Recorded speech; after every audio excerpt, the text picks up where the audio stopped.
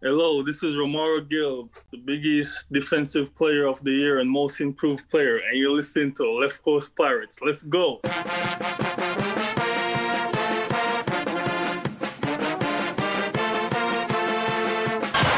will try to go all the way. Layup in, he does, and the Hall back in the middle of it. Seconds to go in the game. Winchester, 7 seconds. Caver, the hair, fire, it's gone! Jordan, Ramus, Holloway, all the way! Left-handed layup, Shaheen Holloway! 23 seconds to go, down by 2. Here's Whitehead, guarded by Ochefu, gets the step into the lane, goes to the bucket, layup, rolls around and in, and a foul! Whitehead ties the game! Pow! From Trenton! Woo! What Trenton makes, the world takes! From just west of the Ward Place Gate in San Diego, California, he is Mike Desiri, class of 2001. I am Tom Kaharski, class of 1997. And we are Left Coast Pirates. Welcome to this week's edition of Left Coast Pirates. It is February 6, 2022. And Mikey, we needed this past week like no one's business. Like whose business? Like no one's business. Oh, like no one's business. I thought you were like quoting somebody from like scripture or something like that. Okay, all right, Tommy. Mike, I don't quote anybody in these things. You're the one that likes to go off on these monologues here. What are you going to tell me about your brother this week? I got no monologue for you this week. How about that? I mean, you want me to sit here and talk about how we righted the ship with the 2 games that we won, which essentially we needed to have, but instead I'm going to do what I need to do here. You and I had a friendly wager at the Los Angeles Clippers Lakers game that we took in this past week, and I unfortunately took the loss in the little prop bets that we had for the given evening. Oh, it was wonderful too, because you got your 2 props early in the game, and you were talking sweep, but my Lakers, they seem to come right back. Your Lakers. I mushed it like I always do. I started talking trash. I felt like I had the victory in the bag, and lo and behold, the Mikey mush comes through. So as part of losing the bet, you said to me, hey, if we lose, I have to go back and honor this alumni spotlight segment that you wanted in the podcast from the very first episode of the season, which basically got cut from every episode going forward. There was nothing left to spotlight. We got it all. There is though, but there is. So I'll play ball here. All right. In recent G League news, the Delaware Bluecoats and yes, Miles Powell, as you say, the man who shall not be named, in 26 minutes had 19 points, 10 assists, and 8 rebounds on 5 and 9 from 3. Maybe he'll get a shot, Tommy. Maybe he'll get a shot in the big show beyond some of the cameo COVID appearances. Takal Molson, on a more of a somber note, has unfortunately suffered a knee injury and is now out for the remainder of the year. He was averaged just under 14 points per game, 5 rebounds, 2.3 assists, which was actually leading his squad in helping James Madison to a 12-6 mark. But the biggest success story, Tommy, for the ex-Pirates this year has been the play of Shavar Reynolds. As a starter for the Monmouth Hawks, he has taken on a scorer's role. His field goal attempts are double what he took for the Pirates, and he's now upped his scoring average to 14.6 points per game. I get it. His percentages are a little bit down, as are his assists, but that's because he's being looked at by opponents as one of the primary targets to shut down. His previous career high with the Hall was 17. But Tommy, he's put up a personal best 25 on 2 separate occasions in decent competition at St. John's, in a win versus St. Joe's. He even had a career high 9 assists versus Colgate. I guarantee you there have been times this year when Kevin Willard is saying to himself, I wish I had Shavar's energy and intensity to come off the bench and spark this team. There it is, Tommy. There's my monologue. If I wanted to be a negative Nancy, I would bring up the fact that Shavar wanted to lead the country in assists. But, I won't go there, I guess. Maybe he took his deep thoughts from Kevin Willard and just kind of misspoke during a PR session.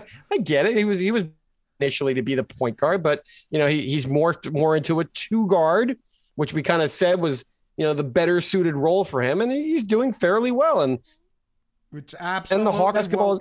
It's absolutely what we said over and over where his skill set lied. But, let's not be negative. This was a positive week. So this week on the podcast, we will review the wins against Georgetown and against Creighton. We will preview the upcoming games against Xavier and at Villanova. But first, Seton Hall 70, Georgetown 63. Another slow start for the Pirates with only 7.6 minutes into the game. But Georgetown could only build a 5-point lead at that point. Then the Pirates put together an extended run 28-13 before Caden Rice hit an off-balance 3 at the buzzer to cut the lead to 7, 35-28 heading into halftime. Seton Hall pushed the lead to 11 before Georgetown hit their stride and used a 21-5 run to take a 5-point lead with 9 minutes left in the game.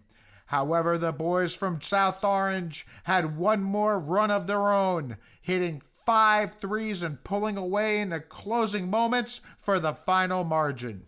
All right, Tommy, stats on this one.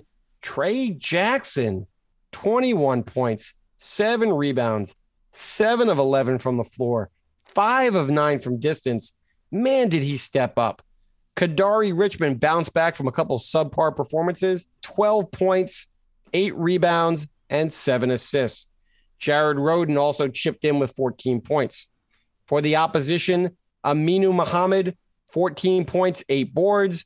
Donald Carey, 15 points, game high for the Hoyas. And Dante Harris had 12 points and 6 rebounds as well. From a team perspective, once again, it wasn't a Picasso. Both teams shot under 40%, but Seton Hall held advantages in threes made, 12-7, in free throws made, 14-4, and they were also +7 on the glass. Tom, to me, the turning point in this one, I think it's pretty obvious. Georgetown goes on this 21-5 run and steals all the momentum early in the second half, and you're sitting here going, oh my goodness, here we go again. This is going to fall apart. And then all of a sudden, Seton Hall makes their next 7 field goal attempts, 5 of them from 3-point range, 3 specifically by Trey Jackson. But the one for me that resonated the most was the first one by Harris to basically end that run and keep contact with Georgetown before they could pull away and basically bury the Hall's hopes for getting a must-needed win. To me, that was the most important shot that Harris has probably hit as a Pirate to date. So, Mike, we all know January ended, February came up, and the Pirates were desperate for a win, and they were playing a really bad Georgetown team. But we still needed that win, and who came up big? The man you just mentioned, Trey Jackson. He got the start, and he ties his Pirates career high with 21 points in only 24 minutes of play. He was huge down the stretch, again, like you mentioned, shooting those big threes, and he's now shooting 44% from 3. Well, we've seen glimpses from a lot of different guys, specifically someone like Trey Jackson, the good performance against Michigan. Yes, he had 21 points against Nyack, but we keep on joking saying, we got to see these guys do it more consistently against better competition. So, yeah, there's the Michigan performance. Now you have it in a big spot against Georgetown in conference play. I think Trey Jackson is going to be an integral part of this team's success going forward. But how the heck do you maximize his time when, once again, Willard is just playing the 40 minutes at a specific position for 2 guys to share? So once again, if you look down at the box score in this one, Jackson logged 24 minutes. Yetna had 15. Ike had 31 at the center position, and Tyrese had 9. He's specifically playing these 4 guys exclusively at the 4 or exclusively at the 5 and with the hot hand. But on a given night, you got to find a better way to integrate Jackson, Yetna, Ike. And then, hey, look, Samuel had a good game in the next one against Creighton. You got to find a way to maximize these guys' minutes and maybe get them more than the 80 allocated. There have been times that Jared Rhoden has been struggling. Can we see Trey Jackson slide over to the 3 for a little bit? At the risk of sounding like a broken record, Mike, we've talked about this. We've talked about this in the past weeks. It looked like Jackson got the start in this game because the Pirates have been hurting for offense. Between him and Yetna, Jackson is the more offensively proficient player. So it kind of doesn't shock you that he's going to get those minutes at that point. But you're right, man. Slide him down to the 3. He is not that big a guy. I mean, we saw Georgetown post him up, do a little abuse at him at the 4. Put him at the 3. See what he can do. I don't understand it personally. Well, I don't want to limit the minutes that Rhoden gets, but I mean, Rhoden has not played his best basketball recently. So here's an idea, right? Aiken's still been out. Let's go under the assumption that Aiken is still out in this scenario. Harris has to get more minutes to give Kadari a blow. You can't ask Kadari to go, 30, 37 yet. What does he do? He goes 36 in this Georgetown game yet again. But maybe you get Kadari down to 30 minutes. You slide Harris into 10 minutes at the point guard spot. Harris plays some minutes at the 2 still. I'm not saying he's exclusively your backup point, but why couldn't Rhoden slide over and play the 2? We keep on saying that Kale is an out of position 2. You keep on saying to me, does it really matter if it's a shooting guard anymore? Can't we just call it a wing? Right? We know that neither one of them are going to be high efficiency shooting from 3, but we're just talking about wing players. So give me Rhoden and Jackson potentially in the game at the same time. I don't know why you keep on wanting to take in minutes from Kale. That's what you're doing here. That's the back end here, moving Rhoden over to the 2. I don't think you need to do that. There's ways of moving this around. Get him a few minutes at the 3. Well, maybe Kale's minutes suffer a little bit when he's backing up Rhoden. It's all right. Get the hot hand in the game. It'll all work itself out later. So I just don't think he's been backing up Rhoden. I think Rhoden's been getting heavy minutes because of the injury to Weston. We were hoping that Weston was going to spell Rhoden for somewhere between 5 to 10 minutes per game, and that hasn't been the case with all the injuries. Why are you moving Rhoden down to the 2 if you're talking about spelling Rhoden? I mean, that doesn't make sense, Mike. No, I'm just saying balance Rhoden, Kale, and Jackson at the 3 is all I'm saying. But be flexible. I don't have to marry the guy to the 4 spot is all I'm Look, at this point... Therefore, I don't have to marry Rhoden to the 3 is all I'm saying as well. Well, like you said, at this point, Jameer Harris is coming in to back up some minutes at the 1. Don't worry about moving Rhoden to 2. It's unnecessary. Just put Jackson in at the 3, see what he can do. All right, fair enough. But once again, Jackson stepped up. He played better. The Hall needed it. The Hall also needed this guy to step up as well. And as we highlighted in the stats, Kadari Richmond clearly had a bounce back game. We've seen it before where he was able to kind of stat sheet stuff in games against Wagner and Bethune-Cookman. And he finally did it now against some elevated competition. And once again, 36 heavy minutes of play, and he only turned it over twice. In Big East play, I know he's shooting 33%. And if you don't count the UConn game, Tommy, he's only shooting 27. So, I mean, maybe a game like this will help him kind of build his confidence, cut back on those turnovers, and essentially turn the corner because he looked like he was in control in this game compared to the effort you got versus St. John's. Mike, clearly there was improvement. We're in blue-tinted glasses. Why are you bringing up sour grapes and grapes here? You're talking about him playing his most complete game, and then you start poo-pooing his shooting. Mike, come on, man. Follow the structure. Follow our format. I'm saying that I don't think you need to expect Kadari to do what he did in the UConn game. He had the UConn performance, and then everybody was using that as a measuring stick, which is ridiculous if you think about it. So if Kadari can give you 10 points, heavy minutes at the point guard spot without turning the ball over, and then once again does a little bit of everything else in terms of rebounds, steals, assists, you're happy with that, right? I don't need him to shoot 50% from 3 to be effective. I'd like to not see him shoot in the 20s. So maybe his shot selection needs to be a little bit more judicious. But I love the fact that he can impact the game in multiple facets like he did in this Georgetown effort. Well, That's all I'm saying. What was really surprising was how well we shot the ball as a team from three. We went 12 of 30 for a crisp 40%. Usually that's not how we're shooting outside of Trey Jackson, but this was a nice surprise. Is this where we're at right now? The team jacks up 33s and we shoot 40%, and we're like, that's a crisp 40% at this point. Hey, look, it's an improvement. We were wondering whether they were going to do better than last year's 33%. I'll take 40% all day, Michael. Yeah, no, I know. I get it. I get it. The team was shooting 31% previously coming into this game. I'll take 40 every day of the week. But once again, it's not like we were shooting the lights out in this game. We shot under 40% for the entire game. And it was nice that they were able to kind of use the three ball as a positive weapon. Hey, look, we're going to talk about it in the Creighton recap as well. When you shoot better than 40% from 3-point range, you're going to have a good chance to win most of the games that you're in. So Seton Hall just needs to be a little bit better once again in their shot selection. They got to have the right guys shooting the 3-pointers. It'd be nice to not be kind of jacking them up early in the shot clock or forcing them in transition. So I can live with 40%, but like I said, I didn't dive into it to see the quality.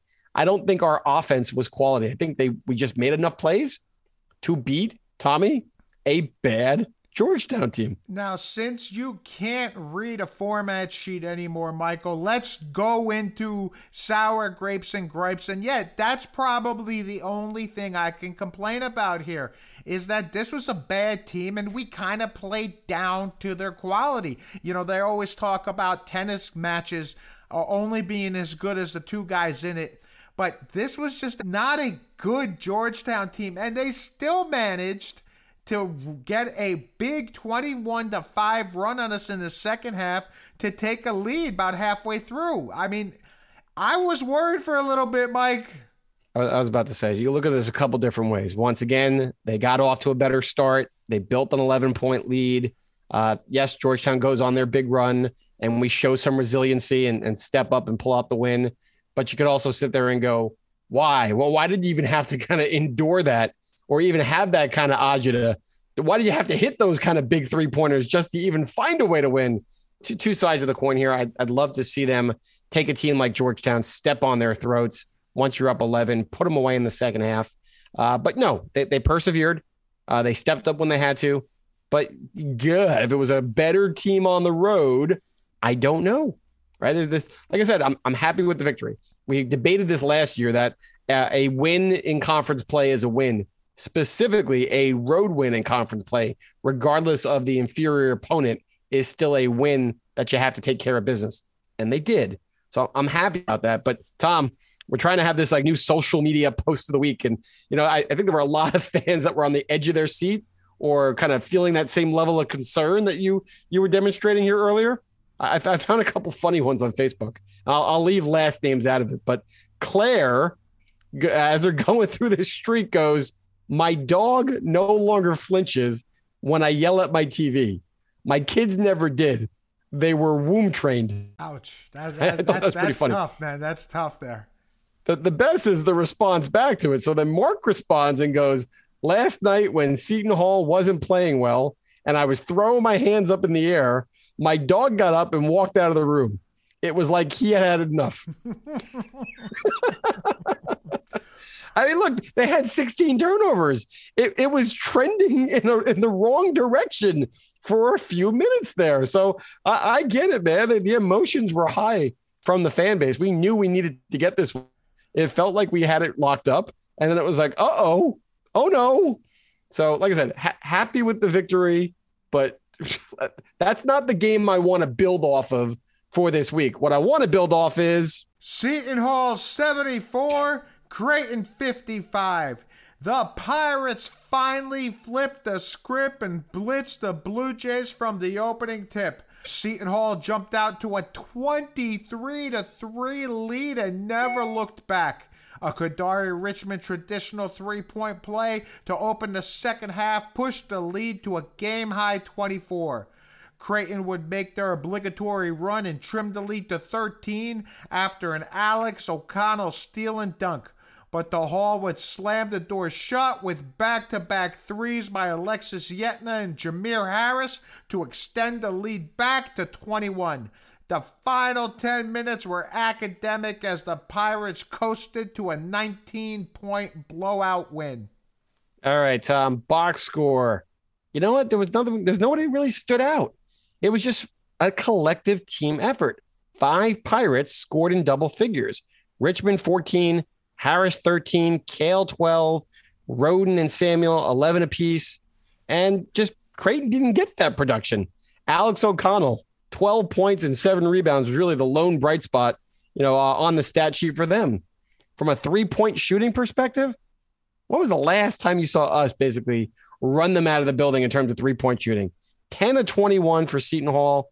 Creighton, only 5 of 22, low 20s. Assists, Seton Hall held the advantage, 14-8. Coach Buckets, what's going on over there? And blocks, Ike had his fingerprints all over this one.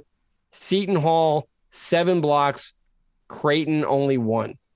Tom, the turning point, I was thinking about it. I said, do I do it? Do I dare say it was the opening tip? But I'll go with the hot 3-point shooting for the 11-0 start. When McDermott called the timeout at 8-0, you saw the team come off the floor and they had some damn swagger that you have not seen for a long time. And then when they come back out after the timeout, they get a stop and Richmond bangs in another 3. And you're like, this is going to continue. And you just watch them take that energy and emotion and carry it throughout, specifically on the defensive side. Well, beyond the swagger, Mike, like you said, that intensity that they started that game with, I said later on, I said, that's how they should play every game. They were ready from the go. Why is this such a rare occurrence that the guys come out there and start like that? They were playing every defensive possession like it was the last play of the game. They were making good plays on offense. I don't know, man. That's how I should see this team play. I don't know how to read the agenda. I don't know how to stick with the section that we're in. Blue tinted glasses. Yeah, I know that this is what we're frustrated about when we don't see it in the DePaul, St. John's, Creighton no-shows or the slow starts that we've documented. But on this given night, every player that stepped on the floor had that intensity level. I mean, I wish the weather did not hold the fans back from getting to the Rock, or maybe it's the COVID vaccination policies now. Who the heck knows? But I think the fans were starving to be able to kind of cheer on that type of performance from opening tip to final buzzer. And the crowd that did show up, man, they fed off of that. The students that were there, they fed off of that. It felt like you had that home crowd environment reestablished. And they should want to play that way. I don't understand why you can't have that level of energy. Like you said, every night when you take your home floor, sometimes on the road, it's tough. It's just difficult, right? It might be intimidating. It might have been the travel, but this is your home court. Why? Well, you're right. And on that particular night, not a moment was missed for the team to be prepared. I enjoyed it. Great. And defensively, they were just outstanding. Creighton started that game 1 of 11 from 3 in the first half. And it wasn't just bad shooting. It was difficult shots. The defense was forcing them some hard threes, and the looks weren't there for them. Creighton's going to make open shots. They just wasn't happening that game. So I'm going to pair this with the next positive blue tinted glasses point we have here. Ike was a game changer, right? There was a couple times that they tried to go inside, and Ike is sending them back. Multiple guys completely setting the tone, and it allowed for Seton Hall defenders to really get up on those 3-point shooters and close out hard. Willard said his game plan in the beginning was to slow down Ryan Hawkins and Alex O'Connell and not let them get a clean or comfortable look from 3. Game plan accomplished. But because Ike was back there being able to be the eraser that he was, that changed things. There were points where Creighton would then drive to the rim and then almost do like an about face U-turn because they wanted no part of attacking the big man in the middle. So I'm going to do social media post of the week, number 2 for you, Tom, because guess what? We went off script last week. We didn't do any of that, right? So we're gonna double up a little bit in this segment for this podcast, and I'm gonna go back to rivals. And speaking of Ike, Bluebeard makes the following comment. He goes, "Their 7-1 big Kalkbrenner had been shooting 63% from the year and had only taken 2 3-point shots all season. 1 in the first 9 Big East games. In the first 3+ minutes of this game, he had 2 offensive rebounds and shot both of them. And he had the first altered by Ike and the next one blocked by Ike. After being blocked, he wanted no part of dealing with Ike. At 4:06, Kalkbrenner grabbed an offensive rebound close to the hoop with Ike between him and the basket, and he just turned and passed it out, and they missed a 3. He again got the offensive rebound, kicked it out for another missed 3. He didn't want to deal with Ike inside.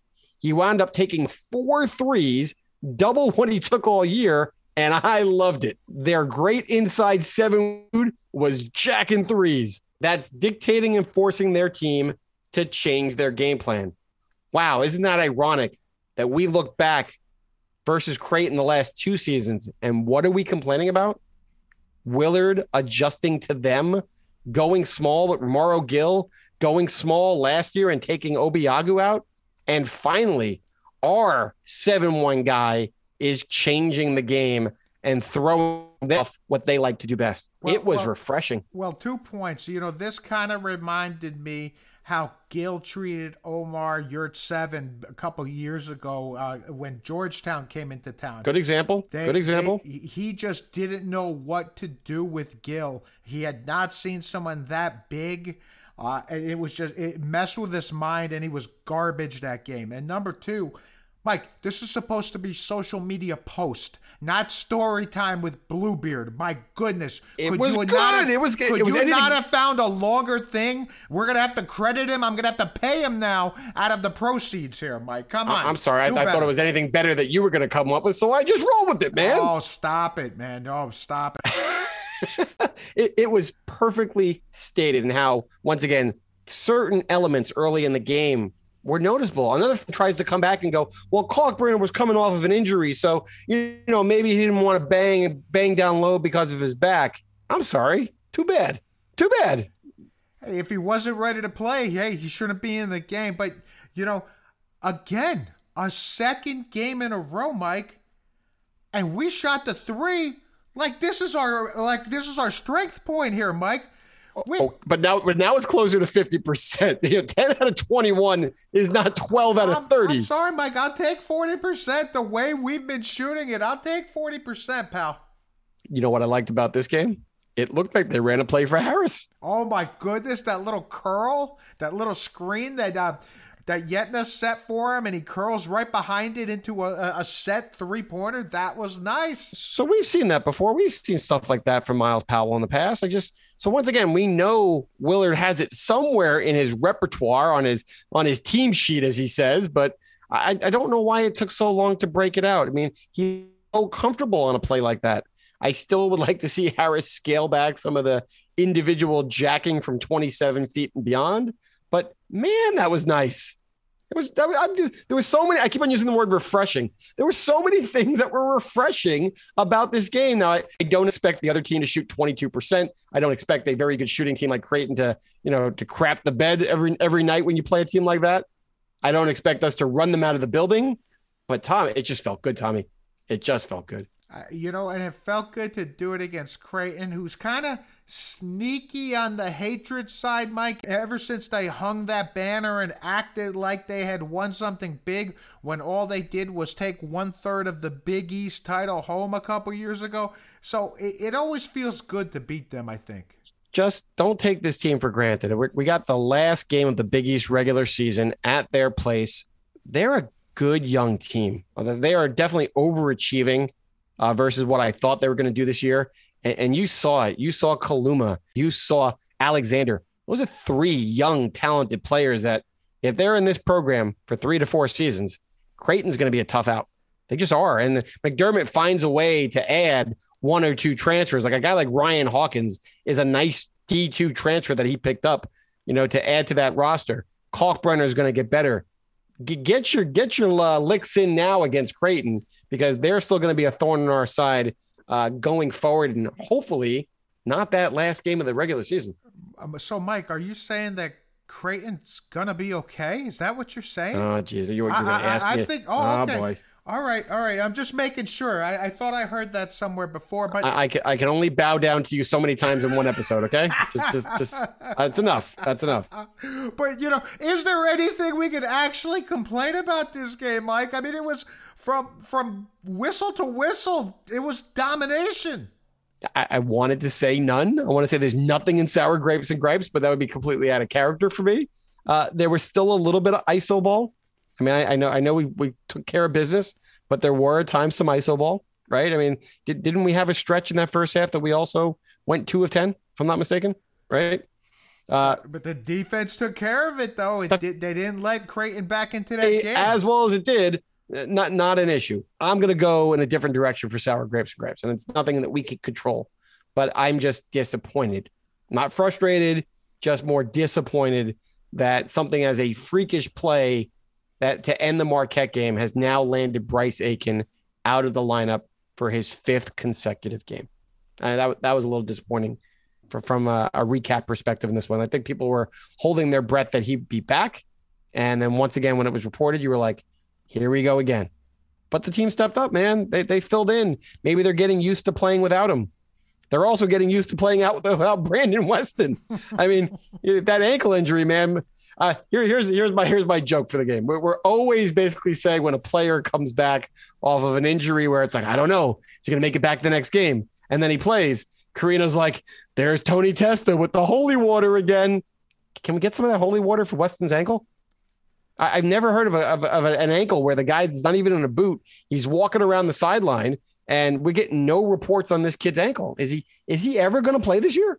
I don't even want to talk about it, Mike. That would go into the level of speculation that I do not feel comfortable participating in. But, we ended the week really well. At the beginning of it, I was a little concerned, and nothing concerned me more than seeing the duo of Matt Schumacher and Donnie Marshall calling the Georgetown game. Now, I can't stand Donnie Marshall. My ears bleed. It makes me nauseous. But who would have thought that Matt Schumacher would have been the guy who had the mic flop? But it's a little different this week, Mike. It's not so much what he said, it's what he didn't say.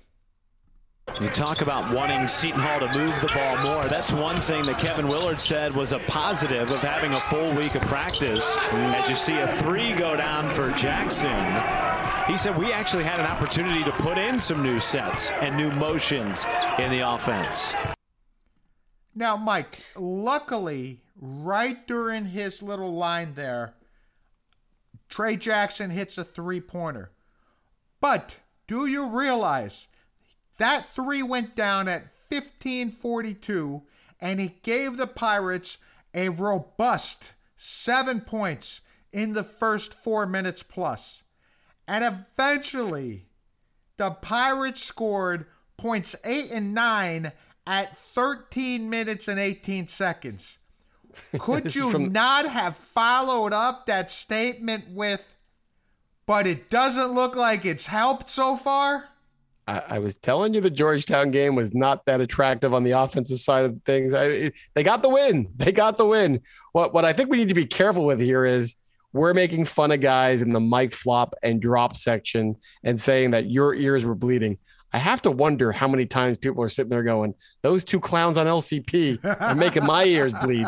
And we just be careful there. Those who live in glass houses should not be throwing stones. I can take the criticism. I'm okay with it here, Mike, but can they? That's the bigger question. Speaking of someone who can't take criticism at times, I think it's time to go to our favorite segment of the show. And now deep thoughts with Kevin Willard. So, Mikey, normally we go to the post-game show with Gary and Dave, but this time Seton Hall actually put the post-game presser up on YouTube so we can go right to the horse's mouth. I don't think Seton Hall did that. I think there's one reporter in the background with his phone because you're getting it from the really weird side angle. I don't think it's Seton Hall putting it out there. I'm just saying. Let's listen to a particular question and answer from Coach. You got your next 3 games against top 25 opponents, starting with Xavier.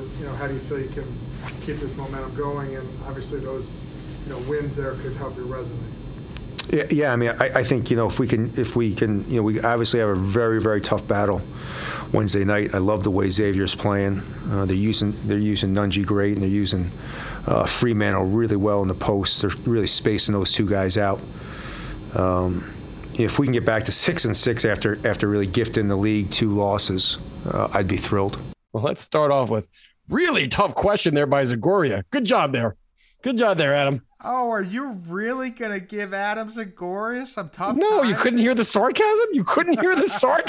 Come on. I put this out on social media myself earlier this week, and normally I'm going to bash the heck out of Kevin for continuing to complain about the schedule. It's a broken record, but this time I know what he's doing here, okay? He's at the point where he has to pound the drum about the fact that his team had to play shorthanded so loudly that the committee does not forget. It's not going to be, the last couple games of the regular season. This goes all the way back to December, and sometimes things like that are forgotten. And Kevin realizes that his team is on the bubble now, or is trending to be on the bubble. And those 2 games could be detrimental for his team getting in or not getting into the tournament if he would have had them as wins on the resume. So I think he kind of has to do this. He has to continue to drill this narrative into the media, into the committee's thought process, because for the rest of the country, we've grown to accept that COVID pauses happen. Teams play shorthanded, injuries occur, and teams have to go on. And if that's the case, if that becomes the accepted norm, then guess what, Tom? Those become just 2 losses as part of your resume, like any other season. So Kevin is kind of just, once again, drilling this. It might seem like a broken record. It might seem petty, but for the big picture, he's trying to cut his team some slack. So I got Coach's back here this time. I'm shocked, Mike. You must be in a really good mood here, Mike, because I'm shocked that you didn't take and run with that. I'm getting tired of Coach doing it. It sounds very Jimmy Boeheim, if you will, like a few years ago when Coach Boeheim got suspended for the first couple games of the season, and Syracuse just looked awful. They lost a bunch of them. And then when it came down to choosing teams for the NCAA tournament, he made sure he banged that drum loud and good and said, you know what? They should only pay attention to what my team did with me. We didn't like it then. I don't like it now, Mike. You lost the games. Deal with it. His team got in, though. Jimmy's teams get in. And they get in comfortably. He got us like a 10 seed that year. It wasn't even in like the play-in game or like the last 4 buys or something like that. They got into the Elite 8 that year or something. I'm not saying it wasn't a decent team. And I'm not saying that Jimmy doesn't do a good job at getting it. No. I'm not even saying he deserved to be in. And when a Syracuse team gets into the tournament with that zone, they're just a matchup nightmare. But it's not the point. The point is he finds a way to advocate for his team. And it does come across as whining. But at the end of the day, he gets the result. I'm not saying Kevin gets the result. But if he wants to play the card the way Jimmy does, and it ultimately works, go for it, man. I'd rather be in the tournament than complaining that we're out because they didn't evaluate those 2 games correctly.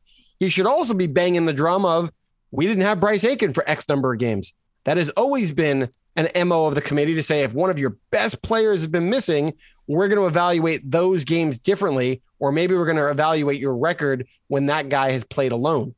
So I'm okay, even though we went 3-2 in this stretch, if they want to look the other way for these games without Bryce, fine with me. I'd rather just have people look at our games, see us win, and put us in. But you know who probably didn't have an opportunity to see us win last week?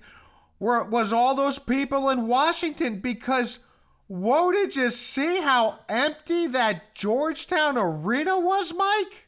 I thought you were going to say, whoa, did you not see the Seton Hall game tonight? It's, Georgetown is a flagship program of the Big East. I know they have not been recently. It pains me that it also happens to be under the watch of Patrick Ewing. So the younger fans are not really kind of understanding the value that Georgetown brings to the Big East in terms of the national spotlight, in terms of the recognition and the cachet and the history. It's sad to see where Georgetown is at this point. Look, I'm glad it's not us. I never want to be where they are. So once again, better than somebody else than our Pirates, but Georgetown being good is very good for the Big East. And where they're at right now, geez, how do they get it turned around? I don't know, man. Coach Ewing, I have a little place in my heart for him in my days when I was a Knicks fan. And he's had a lot of hardships with transfers and having to get guys out of his program. I mean, think about how much talent has left his program over the years that if had stayed, they'd be a decent team at this point. They'd be a decent team. I think they'd be a top team, right? Akinjo, the kid who transferred down to Maryland. I mean, they got some players, man. It is what it is. I mean, like I said, once again, just glad it's not us. And I'm glad we got another one to come to another game versus them back at the Rock later this year. I mean, there's no such thing as a guaranteed win, but Georgetown right now is as close as it gets. Do you realize that Georgetown is going to be a quad 4 home game in the Big East? Eek. Oh, man, that's like I said, I feel bad. I shouldn't feel bad, but I feel bad for them right now. What I'm feeling better about right now is Seton Hall's resume as we kind of wrap up this past week. Lots of positives. I'm not going off the deep end. We're not going to go prisoner of the moment and go the extreme, hey, we're back on track, folks. We're in the tournament. Yeah, if the tournament started today, we're probably in. I like going with Jerry Palm. He's got us at like a 10 seed. I don't like Joe Lunardi and his ESPN bias to like the ACC and the conferences that they cover. And I'm really not a big fan of Mike DeCourcy because I think Fox has that bias to the Big East. So I like following Jerry Palm in these kind of situations. And Jerry's got us at a 10 seed. The net jumped up.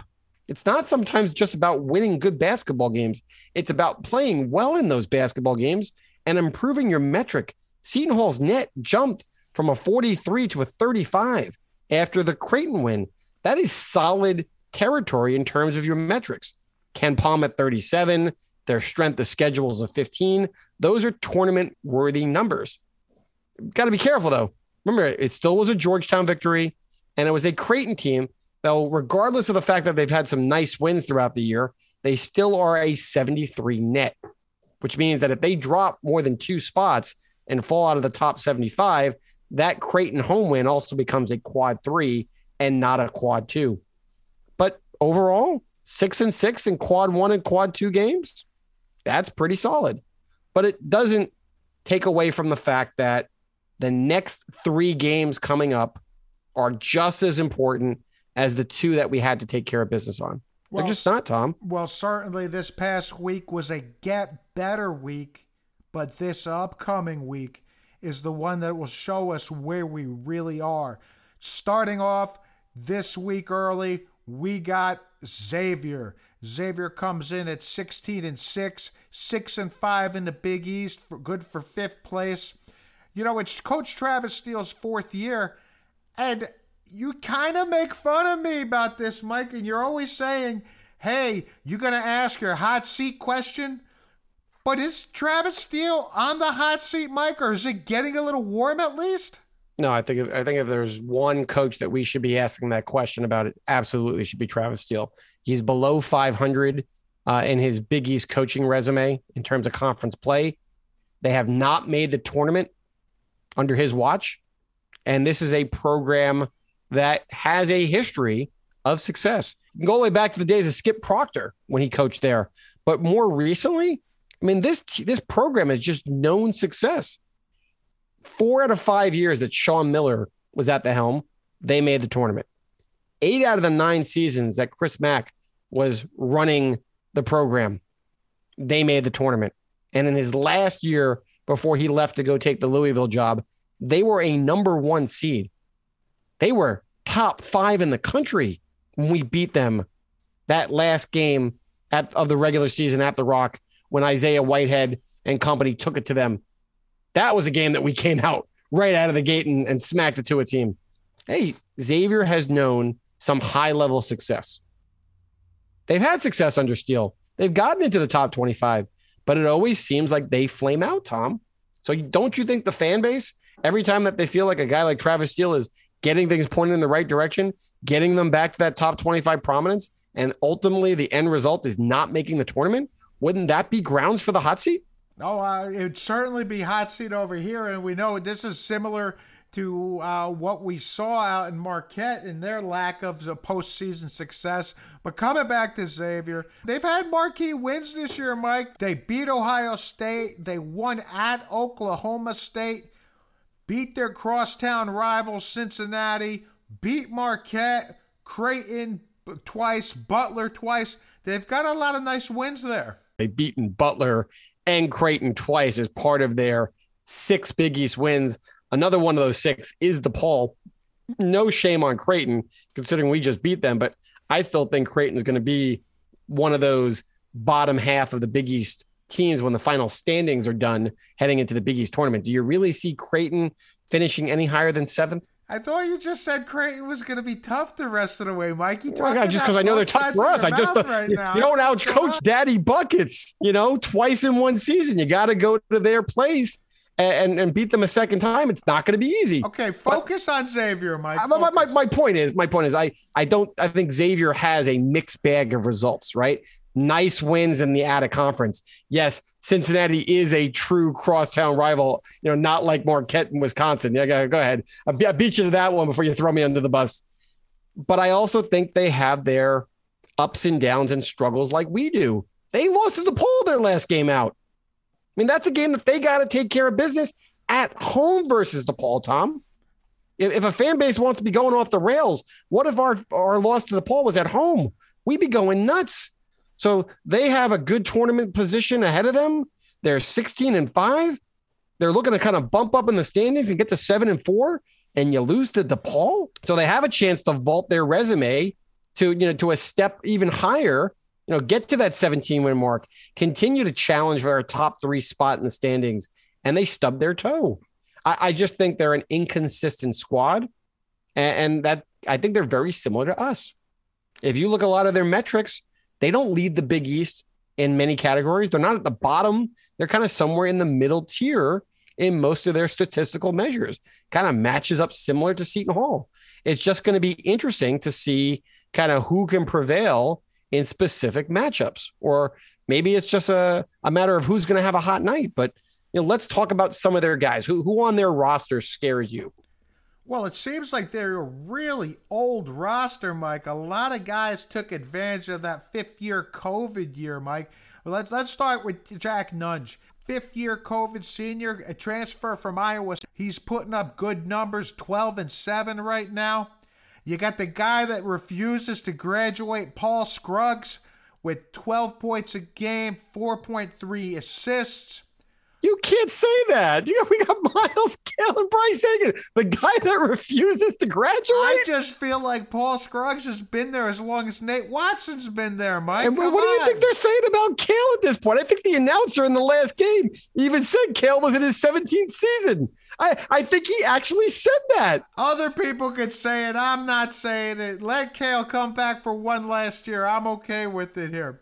It's a nice contribution that they're getting from Nunge. When you can put a big guy in the middle and get double-digit production when he hasn't averaged double digits previously in his time at Iowa, that was a nice pickup for them. And who the heck would not want a 5th-year senior point guard back?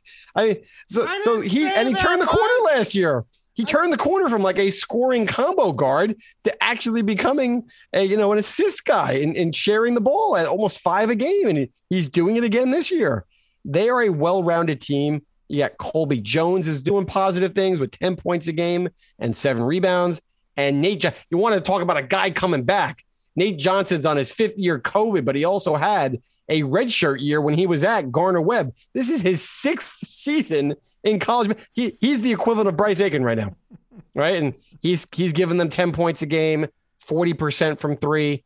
I mean, the big question for them right now is, what the heck is going on with Zach Fremantle? Here's a guy whose star was kind of rising, blossoming into an all Big East, first team type player. And then he had a foot injury to start the year, and his numbers have just completely dropped. I know he's picked it up recently, and over his last 4 has averaged 15 points a game. But for the season, he was down around 12. He was grabbing like 9 boards, and he's averaging 5. I mean, this is the guy that kind of puts him over the top, if you ask me. But there are 5 guys that we just rattled off that can step up on a given night and make your life hell as a Pirates fan. I mean, once again, you would say the same about us, but there's inconsistencies, right? So it's just a matter of who's going to put their better foot forward in this one. I think this is the kind of game where you have to hold serve at home. That's what it comes down to. This isn't the only big-time game we've got this week, and I hate to look past Xavier, but on Saturday, we're heading down to Philadelphia to play Villanova. Villanova is 17-6 on the year, 10-3 in the Big East. But it's only good for second place because how well Providence has been playing so far. Earlier this season, Nova beat Seton Hall on New Year's Day, 73-67. But it's a whole lot of the same thing that we come to expect with Nova, Mike. Speaking of guys who refuse to graduate, Colin Gillespie is leading this team with 17.2 points per game, 3.3 rebounds, and 3 assists. Can he just leave, Mike? Tommy, I don't want to break this down. Go get me Joe Giuliano. Get me behind enemy lines with Giuliano. I'll talk about it for a couple of minutes on today's episode, but I want a full breakdown. Bring Joe out of retirement. I know he kind of hung it up this year, but he could give us one more, right? Why not? All right, we'll see what we could do if we could pull some strings. But, Joe might be working on his golf game at this point, not working for the Philadelphia Inquirer anymore. Look, there's a lot of unknown going into this matchup, which is why I'd love to kind of talk to Joe and get, more behind the scenes scoops. Justin Moore did not play in their last game against UConn, and they still won handily by 11. Colin Gillespie also hurt his ankle in that game. I know they basically have a whole week before they play us, but is there a possibility that there could be some karma? Seton Hall didn't get to play them with 2 of their best guys in the front court, and now they missed 2 of their, or not 2 of their best. They're missing their 2 best guys in the backcourt. Could there be a little poetic justice here as we turn the tables to head into Philly? I don't know. They've got a game on Tuesday against St. John's.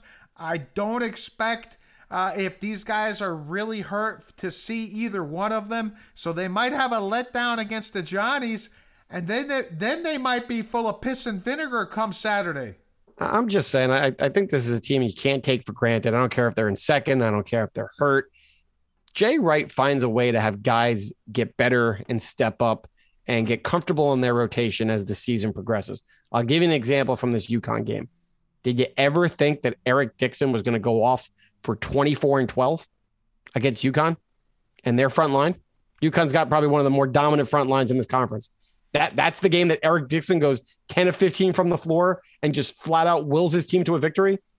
Caleb Daniels has kind of had his moments, but Justin Moore's out. And of course, Caleb Daniels comes in and goes 5 of 7 from the floor and puts in 16 points.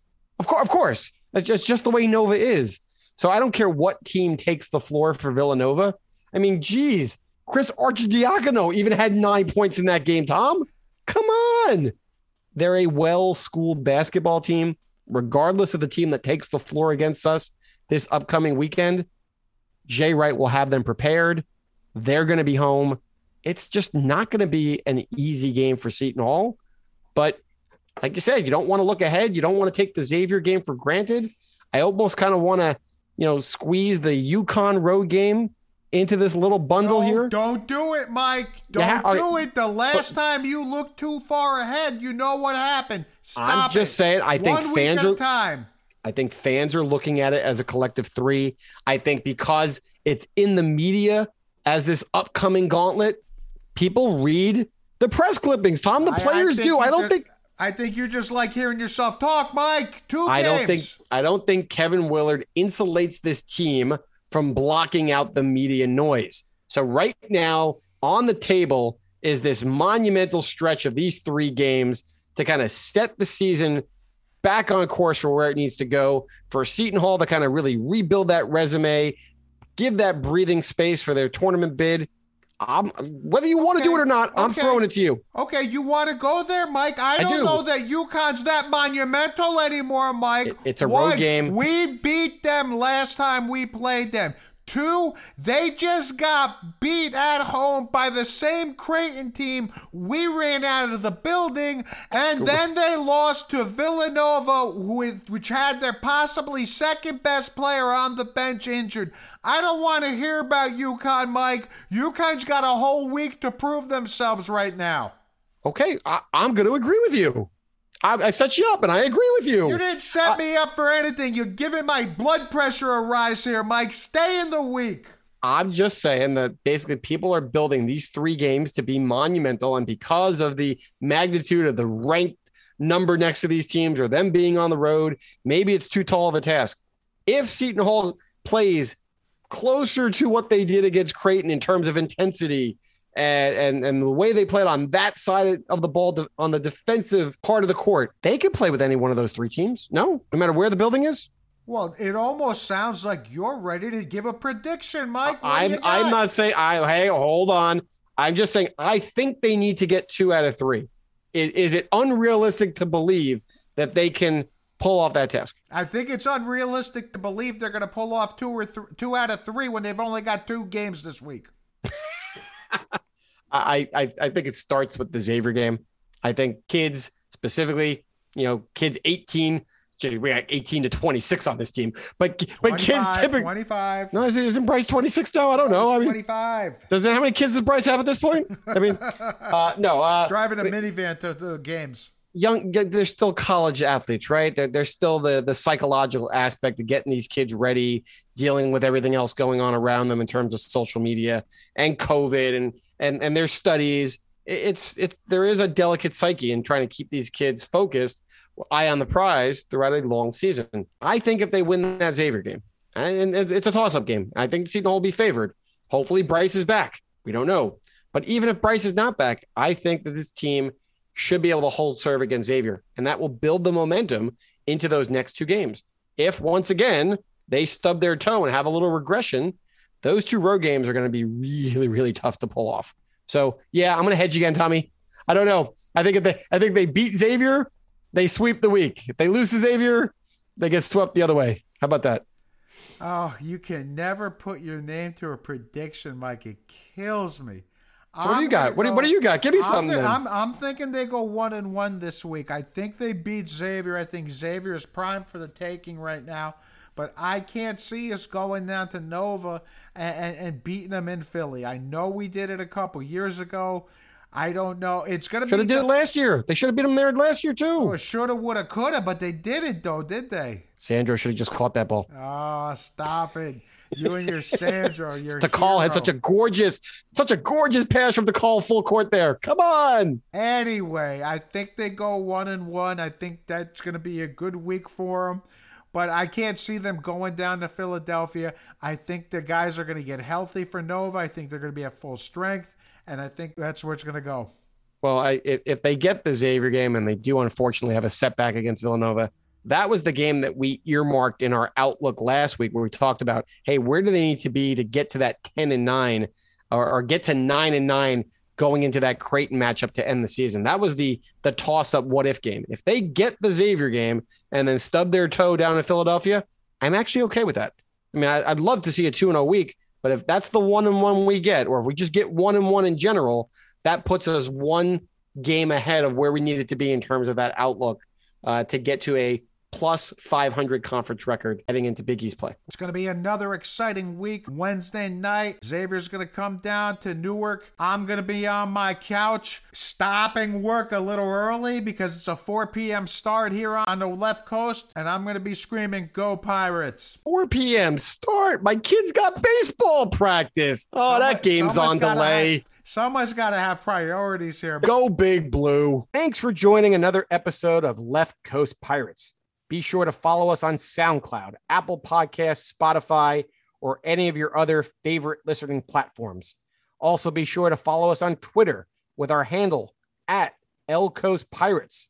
And don't miss out on any of our previous episodes that include interviews with Seton Hall legends Danny Calandrillo, Mark Bryant, Andrew Gaze, Shaheen Holloway, and many others. For Tom Kaharski, I'm Mike Desiri, and you've been listening to Left Coast Pirates.